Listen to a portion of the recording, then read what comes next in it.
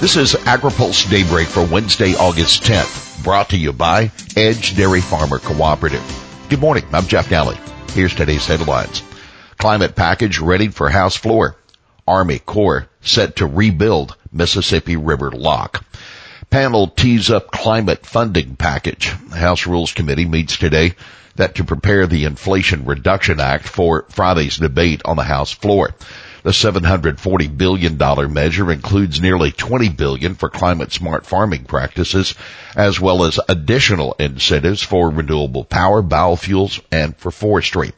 Democratic leaders expressed confidence that the bill will pass the House and head to President Biden for his signature. By the way, speaking of inflation, the Bureau of Labor Statistics today releases the Consumer Price Index for the month of July. Also in the IRA is a debt relief package that replaces a debt forgiveness program passed in 2021 for minority farmers and later blocked in the courts. Now, for more on the new provisions, check out this weekly AgriPulse newsletter. We'll also have an exclusive report on the Justice Department investigation of the meatpacking industry. Mississippi River lock could begin as early as 2023. The long-awaited construction of a key Mississippi River lock could begin early next year. An official with the U.S. Army Corps of Engineers told reporters yesterday that the agency plans to award a contract for renovations to Lock and Dam 25 north of St. Louis by the end of September.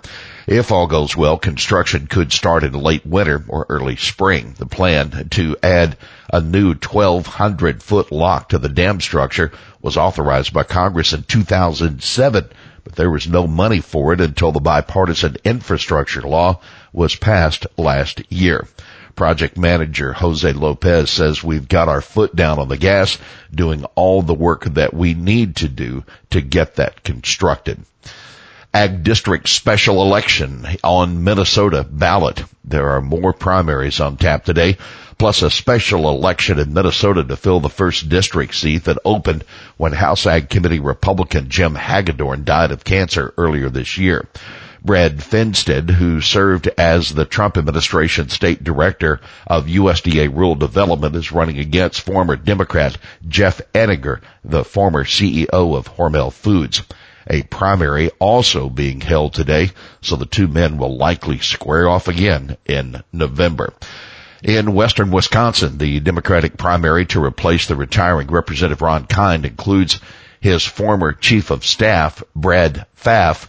The winner will face retired Navy SEAL Derek Van Orden, who narrowly lost to Kind in 2020 and later attended the January 6 Stop the Steal rally. Kind has held on to the seat since 1997, but the district is now 9 points more Republican than the nation as a whole, that according to the election analysis site 538. In Vermont, Democrat Representative Peter Welch is seeking his party's nomination to replace retiring Democratic Senator Patrick Leahy, a former chairman of the Senate Ag Committee. We'll have more AgriPulse Daybreak after this. Daybreak is sponsored by Edge Dairy Farmer Cooperative, the third largest dairy co-op in the country. Edge is a powerful advocate of Washington for farmers throughout the upper Midwest. Among Edge's top priorities is milk pricing reform. Over its long history, the federal order system has aimed to serve farmers by ensuring the orderly marketing of fluid milk. But changing production and consumption patterns are rendering the system ineffective. Edge envisions changes that create flexibility, promote fairness, and strengthen the relationship between farmers and processors. Welcome back to AgriPulse Daybreak. Review of FDA's food program should include CVM, groups say. Consumer advocates have joined food industry groups and state regulators in saying Food and Drug Administration's Center for Veterinary Medicine should be included in a review of FDA's food safety programs being conducted by the Reagan-Udall Foundation. In a letter Tuesday, the groups urged FDA Commissioner Robert Califf to expand the review to add CVM, noting that every element of CVM's program relates to the food system and food safety. This includes the drug approval program for food animals, which must ensure the safety of drug residues in human food, and the regulation of animal feed, which can affect human and animal health. The review announced last month includes the Center for Food Safety and Applied Nutrition, the Office of Food Response and Policy, and relevant parts of the Office of Regulatory Affairs, according to FDA. Organizations on the letter include the Consumer Brands Association, FMI, the Food Industry Association, Environmental Defense Fund, Consumer Reports, and the Association of Food and Drug Officials. They repeated their call for Califf to appoint a deputy commissioner to lead a unified foods program. Ukraine hopes to export $20 billion in ag goods this year.